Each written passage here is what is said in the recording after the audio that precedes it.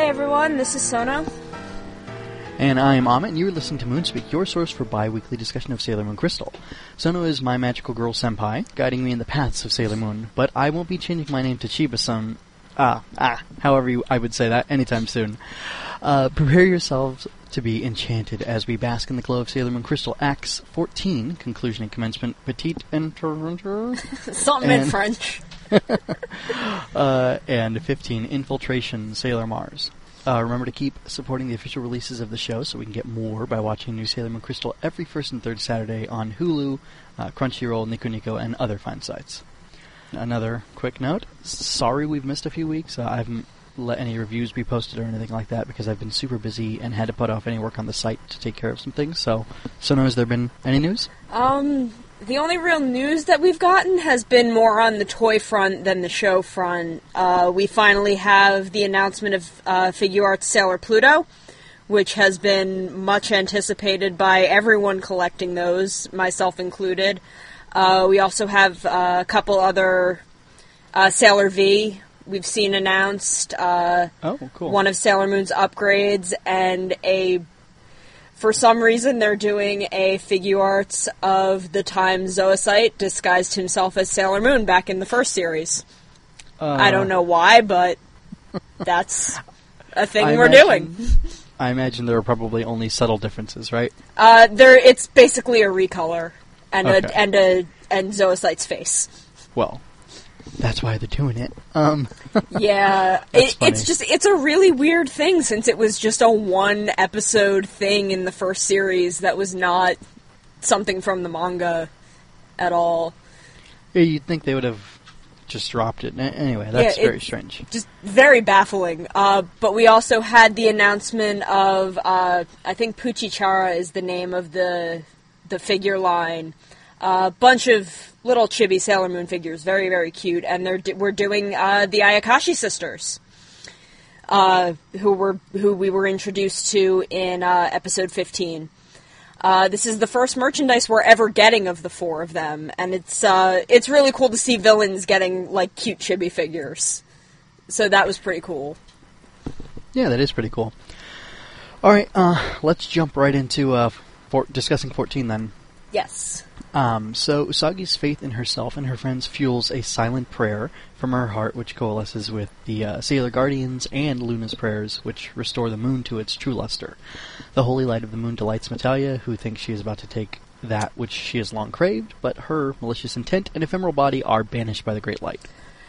I really love that they let Luna run parallel to Usagi for this sequence. We have Usagi kind of putting all of her faith in her friends and what they give her, and then we have Luna putting all of her faith in Usagi and her power and what she can do. And that was a really powerful moment, and it really solidified how much Luna has come to love and trust Usagi within Crystal, which is something we never had any strong moments of in the first series. They caught me off guard at the end, though, by showing Luna's human form and having Artemis kind of treat it as if he was seeing things. It makes me curious to see if we'll get a Crystal adaptation of the original second movie, since Naoko did do a manga version of that. But then again, that movie was kind of weird, so I'm not sure how I'd feel about them doing that movie again. But we did see Human Luna, and that has a lot of interesting potential implications, such as Toei planning for Crystal to follow all the way through to the Stars arc. Yes, about which I know nothing, but that's cool. I like that it's more than just kind of a throwaway weird thing, that it was actually a reference to something that happens later in the show and also in that movie that you keep saying is so weird. It was a weird movie. Yeah, well, I mean, if you're saying it, I believe it. Okay, well, let's move on to the next one. So this whole moon thing, being restored to its luster because it was dark from the power being drained and such, has great implications to me from a theological point of view. There is a prayer for the moon's radiance to be restored within Judaism, and there's a story that a rabbi that I listened to told about a man he was impoverished and his family was sick and things like that, and somebody rebuked him, kind of called him an idiot for when they overheard him praying that the luster of the moon would be restored, and that has to do with like the Messianic age coming to fruition and like things being restored to the way they were before the fall.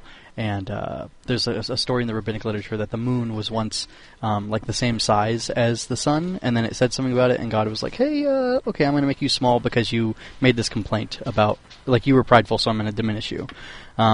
Which, I know, religion is a weird thing, but I just think it's a really interesting thing that, Takeuchi's thing draws a parallel to something from Judaism, which I enjoy studying, so I really like that. That is an interesting... I didn't know about that story at all, and that is a very interesting parallel. I really like things like this in media, kind of a cosmology that runs so deep within a story that the universe kind of forms its own rules and its own theologies.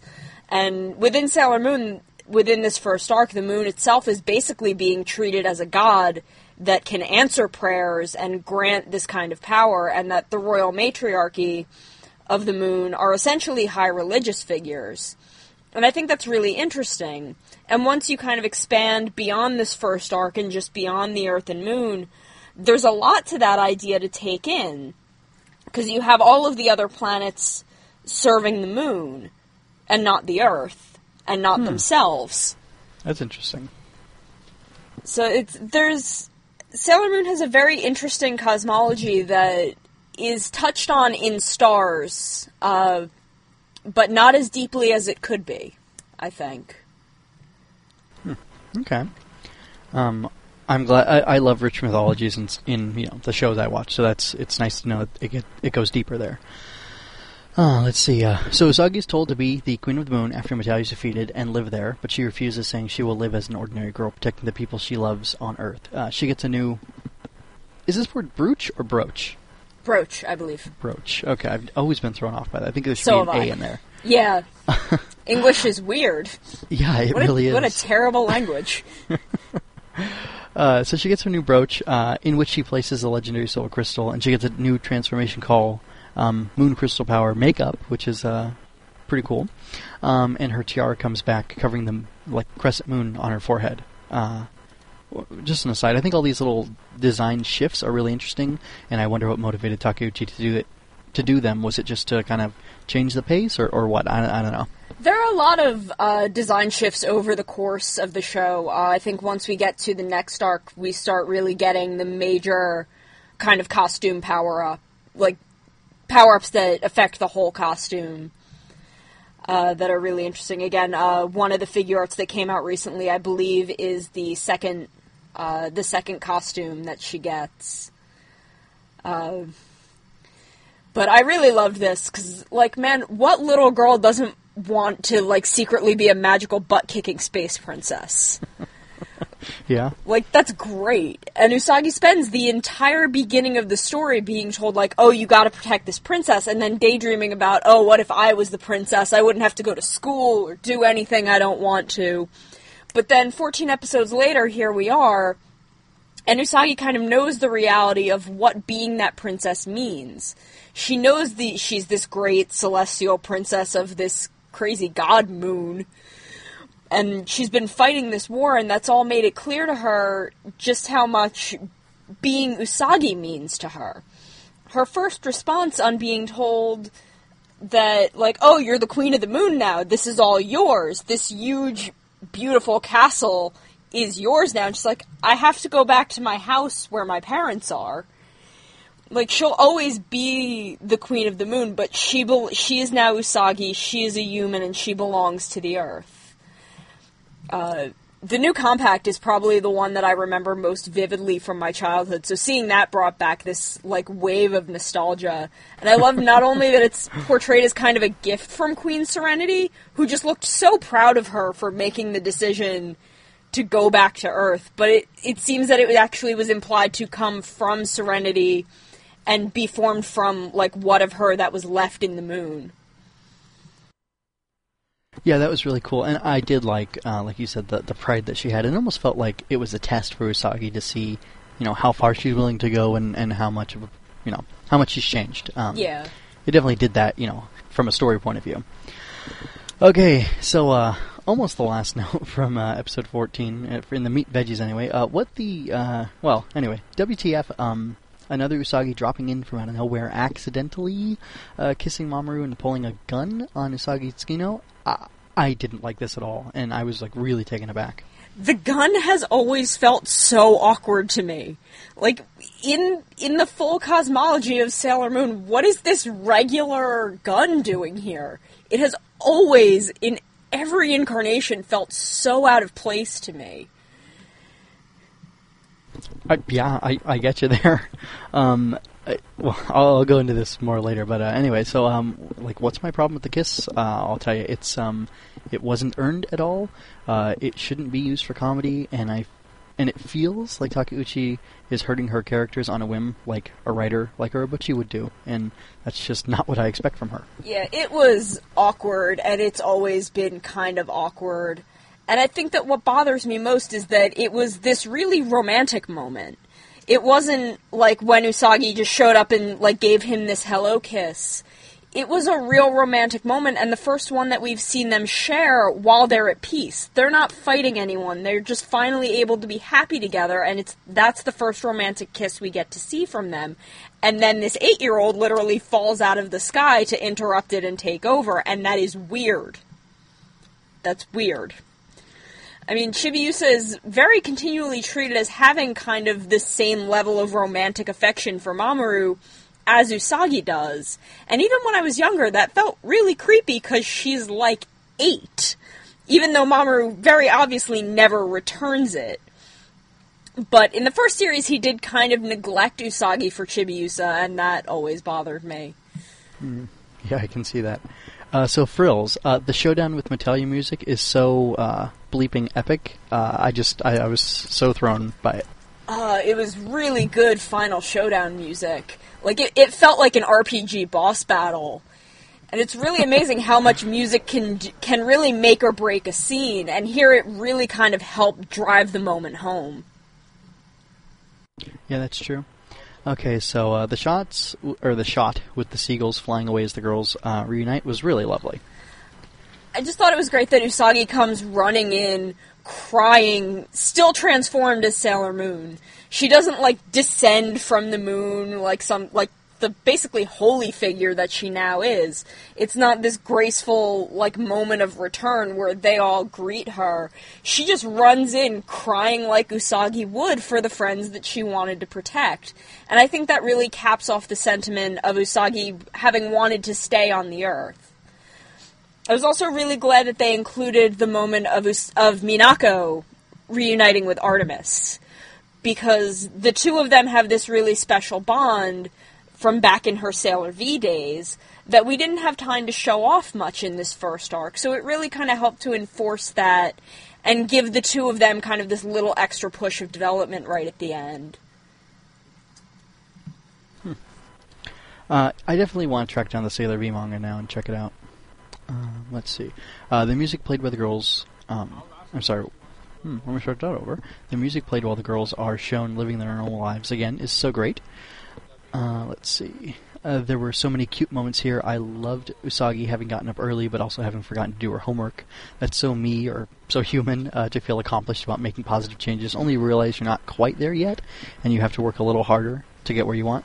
Yeah, the sequence of everyone kind of going back to their lives was really great. There's more of the implied closeness between Minako and Artemis when she leaves for school and starts talking to him.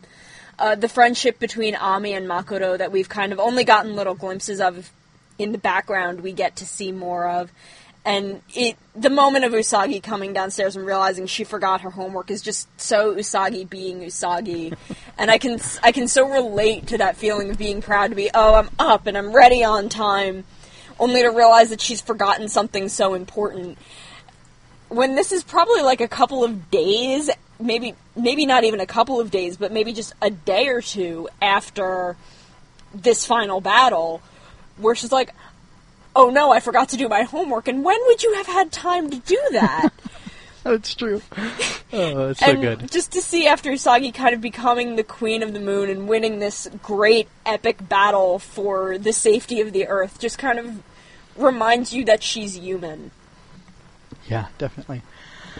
And then my last really note for this one is a reiteration of something you said, but the Legendary Silver Crystal and the new Moon Brooch is totally awesome, and it is a compact, right? Yes. Yeah, and I absolutely love that, because I can remember playing with my mom's compacts as a kid, because it's this cool little hard, smooth thing, and then you open it up and there's a mirror and then like this weird stuff in there.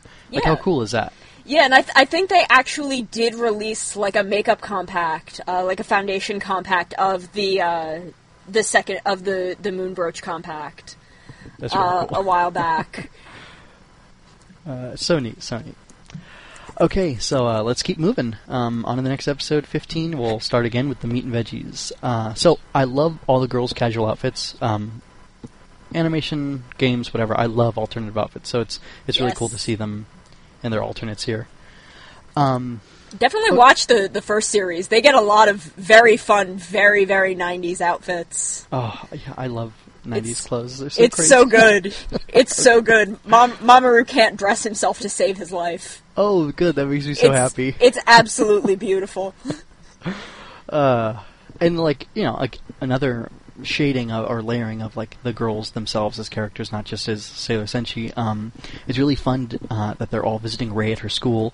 Like I said, it adds another dimension to their friendship, and it just makes me happy to see. The juxtaposition of a burning nun and the man Rei dreamt about getting killed is rough, but serves to make me, anyway, feel the impact of the two extremes more. I think there's a good balance there, and I think Takeuchi putting those things together, the heartwarming stuff and then the chilling stuff, made them each feel more of what they were. I guess. Like, it definitely makes you feel like more afraid for this next battle that's coming. I completely forgot Rei went to a Catholic school. Yeah, that's interesting. Like that, I don't think they actually specified within the first arc that it was a Catholic school. I know it comes up in the first series a couple of times. But it was really nice seeing everyone kind of gathering to go to Rei's cultural festival, and how excited Usagi was about mentioning it to her family. And kind of Rei opening up and being willing to kind of embrace the fact that she's this psychic girl and get involved and use that to get involved with a school function. And that really shows how far Rei has come since we first saw her, when she was afraid of interacting with people at all because of this. And I just think it was really sweet and gave a little more time to enjoy the girls' civilian lives before we jump back into this battle that we're coming to now. And Rei's premonitions are still in play, but man, those spontaneous combustions were pretty harsh. That's kind of something that freaks me out a little, and I forgot that that's where we started this storyline, with people just spontaneously combusting and dying. Yeah. And that's kind of scary. Yeah, it definitely is. I'm going to have to cover some little lies when we catch up to these episodes. Yeah. I think it's so interesting, just as a total tangent, that she goes to a Catholic school and she's like a shrine maiden. That would be the correct term, right? Yes, she's actually a Shinto shrine maiden, but she goes to this Catholic school. I think it's mostly because it's a private school. It's a very exclusive school, and her father is a political figure. Okay. So I think it has mostly to do with that. I just thought, and like, there's no reason this should be in the show at all, but it was really cool to see like how genuinely she cared for the sisters there, and like as soon as she felt like they were in danger, like, she looked at them with care, and like, these are people with whom she's familiar, and when she sensed that there was danger, she was totally concerned. And like I said, there wouldn't be like sectarian stuff in this where, I'm a Shinto person and you're Catholic, so we have to disagree. But it was just really cool to see, like, at the core, this is about like humanity, and she was acting heroic in that way. Yeah. And it's just refreshing, especially with real world events lately. Yeah. The world. Yeah. Okay, so a little more from me. Power-ups are great. Seeing Rei, Ami, and Makoto with amped-up attacks on their own was really great. But again, I don't know how I feel about Usagi getting the Moon Rod after Mamoru's, to me, slightly unnecessary and inexplicable deflection and rescue. And then, like, they held hands, and then the Moon Rod pops out, and it just seemed, I don't know, a little awkward. It was a very strange animation sequence. But having some context for the larger story that's going on makes the moment itself a little less weird to me. Okay. It was nice to see Mamoru deflect an attack with something other than a rose. I bet. Again, having grown up with the first series, and that was literally all he ever used for anything. So, I mean, having him come in and kind of knock it back with a cane, it was nice to see him do some fighting that actually made sense. But, oh man, I was pretty hyped to see the new attacks. This group of attacks were always some of my favorites, especially for Ami. I did miss the old stock footage a bit, though, but that's just nostalgia on my part. But the new stock footage for Burning Mandala looked great. Oh, yeah. I have to admit that really did look good. Yeah, that was so cool. And then, isn't a mandala from Islam? I believe, possibly. I'm not sure. I'm not very familiar with religions. Or maybe it's so I don't Hinduism. So, I like all the mixing. It's cool. Yeah, Rei does take on a lot of different religious symbolism, doesn't she? Yeah, it sure seems like it. That's very interesting. And something I haven't quite caught before just now. Yeah, and then, her little line about, I'll chastise you, it almost seems like an ascetic monk type thing. Now I'm thinking of, self-flagellation and things that people used to do. Yeah. So maybe she's a melting pot for religious ideas. She takes on a lot of different religious iconography. That's Very cool. Interesting. Especially if, the moon is this deity and you could say that, all these different things connect to it. Yeah. That's really neat. There's a reference to our emailing earlier this week. The moon is just like New Jersey. Yes. all roads lead to the moon and to New Jersey. There's no escape. I think that's actually where the headquarters of the Earth Kingdom was. Probably. Okay. No one here would notice. Okay, so Rei was abducted. How scary that the defeat of Koan didn't break the fire spell she put around Rei. This is unexpected, and I'd like Takuuchi to carry this further. It's taking some effort for me to remember the sisters' names. I don't think I ever watched this arc in Japanese. I very vividly remember this arc in the old Deke dub, so I have the four sisters' old dub names in my head. So I'm very much trying to relearn their names. But I remembered from the manga that the fire didn't break when Kon was destroyed. But I can't remember how it concluded, so I'm feeling really tense about where this is going. And I think what really got me is, as Rubius shows up and is kind of declaring what's going on and taking Rei, you can still kind of hear her crying out in pain. Oof. I didn't listen to it loud enough to catch that. I'll have to check that back again.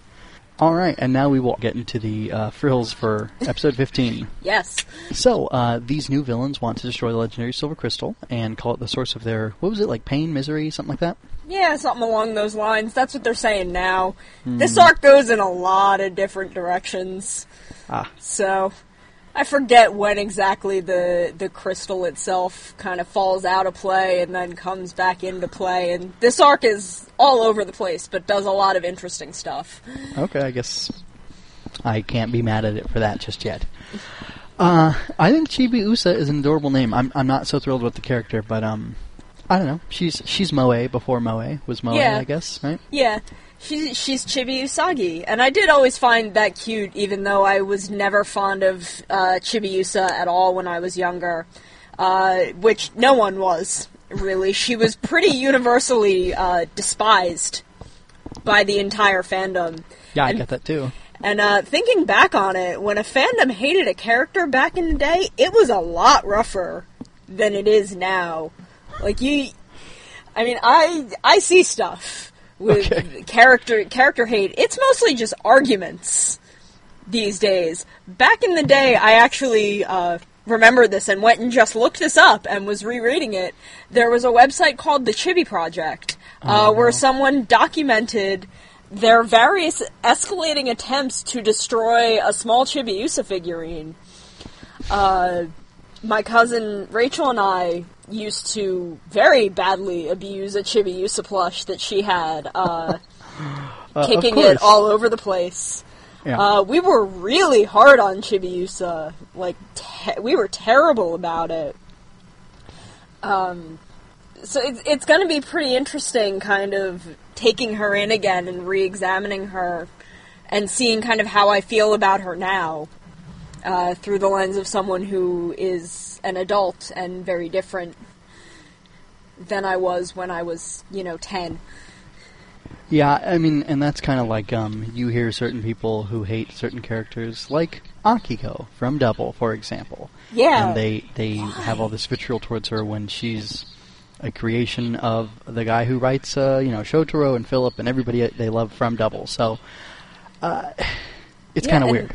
And I mean, like, I've seen some really nasty hate for Akiko, and for a lot of girls, in Kamen Rider, Super Sentai, many, many other things.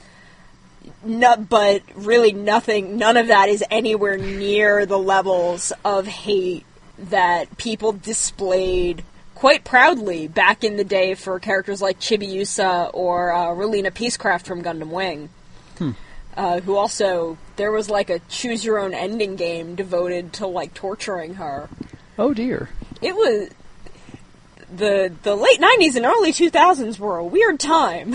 Yeah, that's pretty extreme. Although we did have Bin Laden in a blender at that time, too, so I can't really be too surprised.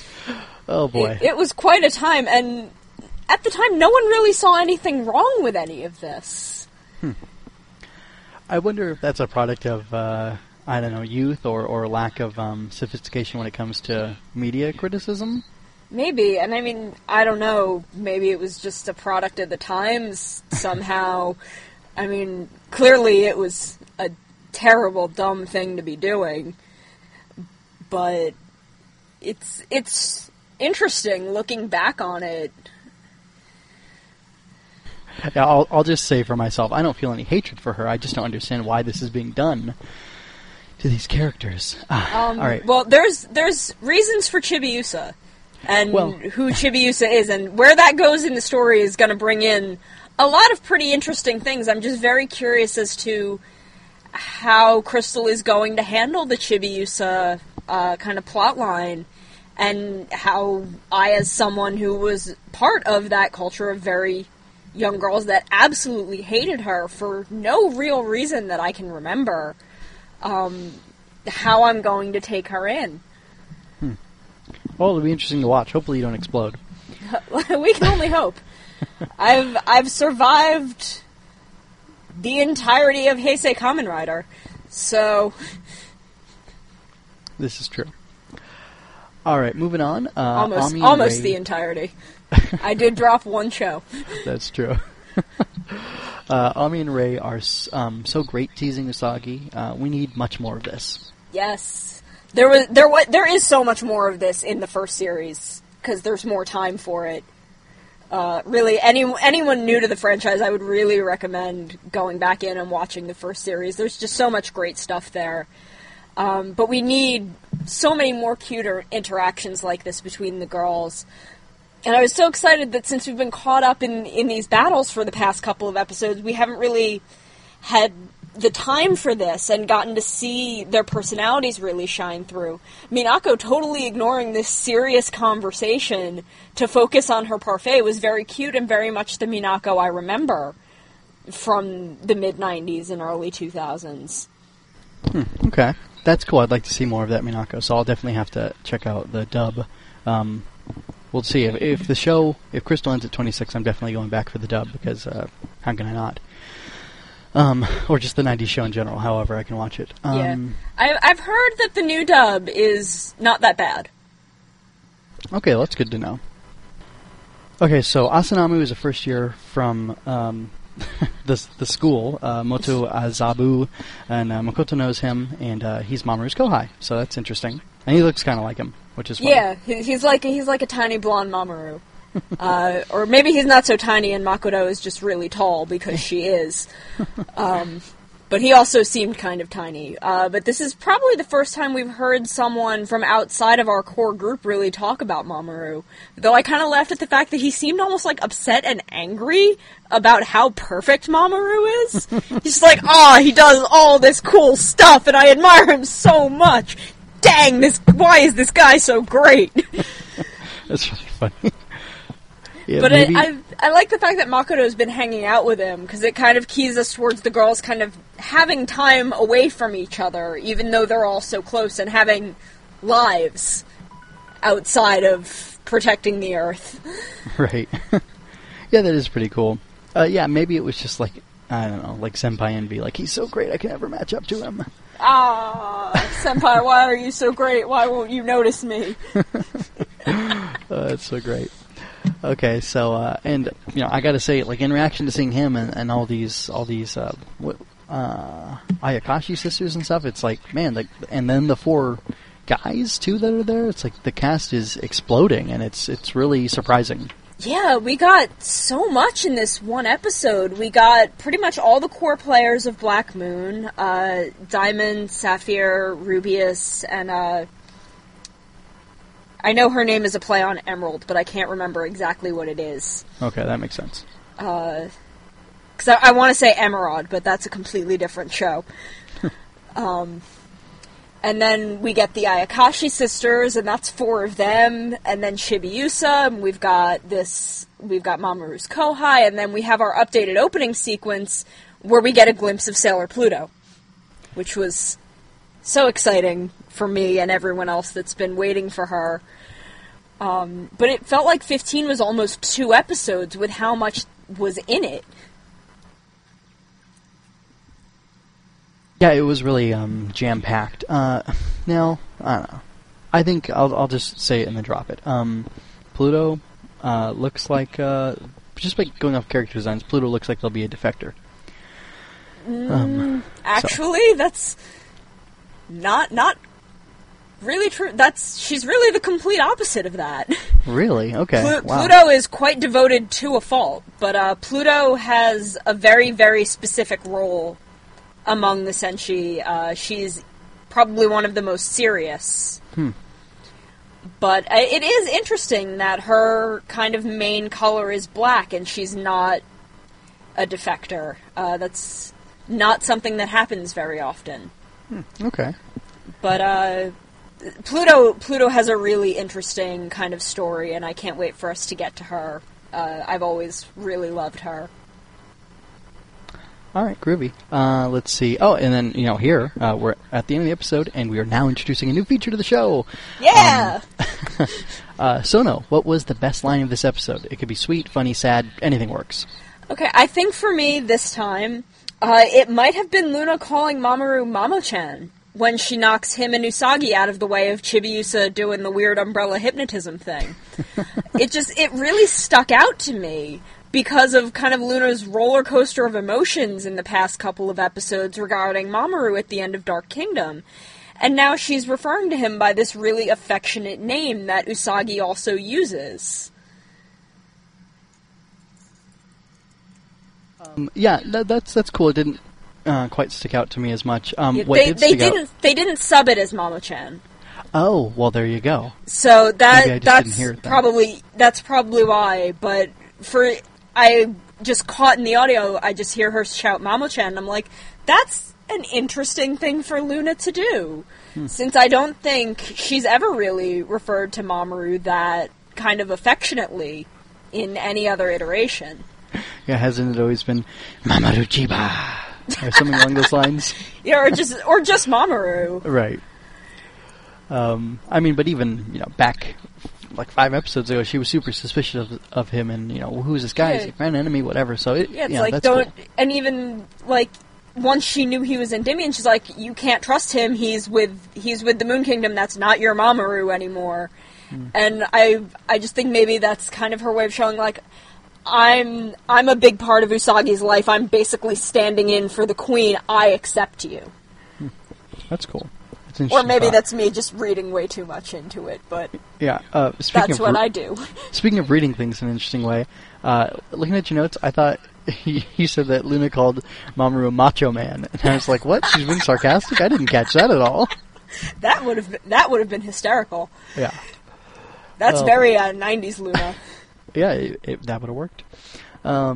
Okay, so my pick is after the Moonrod awkwardly appears. I'm sorry. I try not to like bring things down with I don't know. I don't know if you'd say it's like, I guess, body humor. But it seemed very awkward to me. Very it was, though. Appendage-ish, right? I mean, yeah, no, it was. I will not deny that. That it was a very awkward animation sequence. Yeah.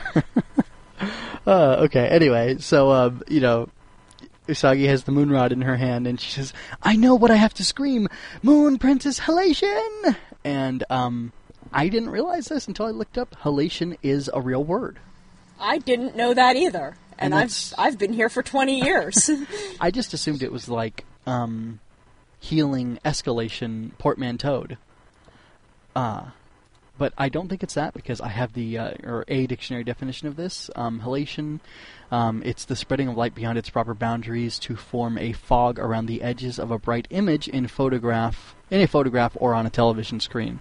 So, like, whenever you see like a halo of light, a halo of light around something in an image, it's halation. Okay, yeah, that makes sense, and that very much suits kind of Usagi's motifs and this attack. Yeah, her light pushes away and banishes darkness and, spreads magically. Very interesting. We've covered a lot here in 14 and 15, closing out Dark Kingdom, going into Black Moon. Yeah, I gotta say, I'm a little, like, I was so upset by the WTF-ery at the end of 14, and then, like, even seeing it, picked right up on in 15, that I've decided, in honor of feeling like I've had a butt shoved in my face that I didn't want to see, calling this episode Mooned. And there you go, listeners. Yes. But after looking at it and thinking about it a little more, I kind of like it. So a lot of good stuff does happen. We've got a lot of good stuff coming, a lot of really interesting story on the way. Stuff that you'd mentioned back in earlier episodes. We're going to learn some things. Cool. So we've got things coming. It's just Chibiusa's introduction is really weird. Yeah. it's a really weird route to take. I will agree with that wholeheartedly. I mean, even more with the context that I know. Okay. So remember this scene later when we learn more. Okay. About things. All right. I'm now suddenly uncomfortable, but all I can do is watch and see it happen live, or whatever. Yes. All right. Well, let's go ahead and close it out. Goodbye, listeners. Thank you for listening. I hope you're subscribing through iTunes, or at least giving us some reviews there. We're going to be back in full force, and hopefully I will have things managed so that from here on out, at least to the end of Crystal, I can imagine us being really consistent with getting reviews published as well as the episodes on Mondays.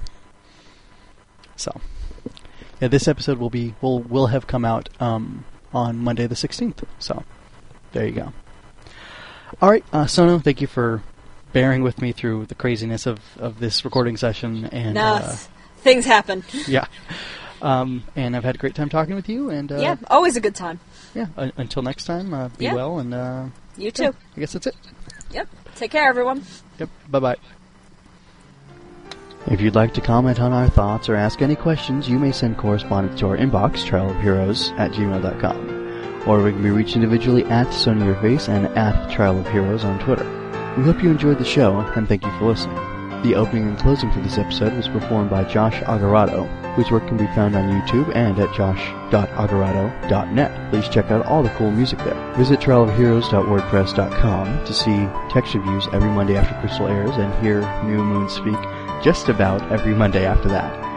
Subscribe through our brand new dedicated RSS feed, where you'll only get Moonspeak, or through the new iTunes feed just for Moonspeak, or through Stitcher when that has actually gone live, so that you can keep up with every episode of Moonspeak as it releases.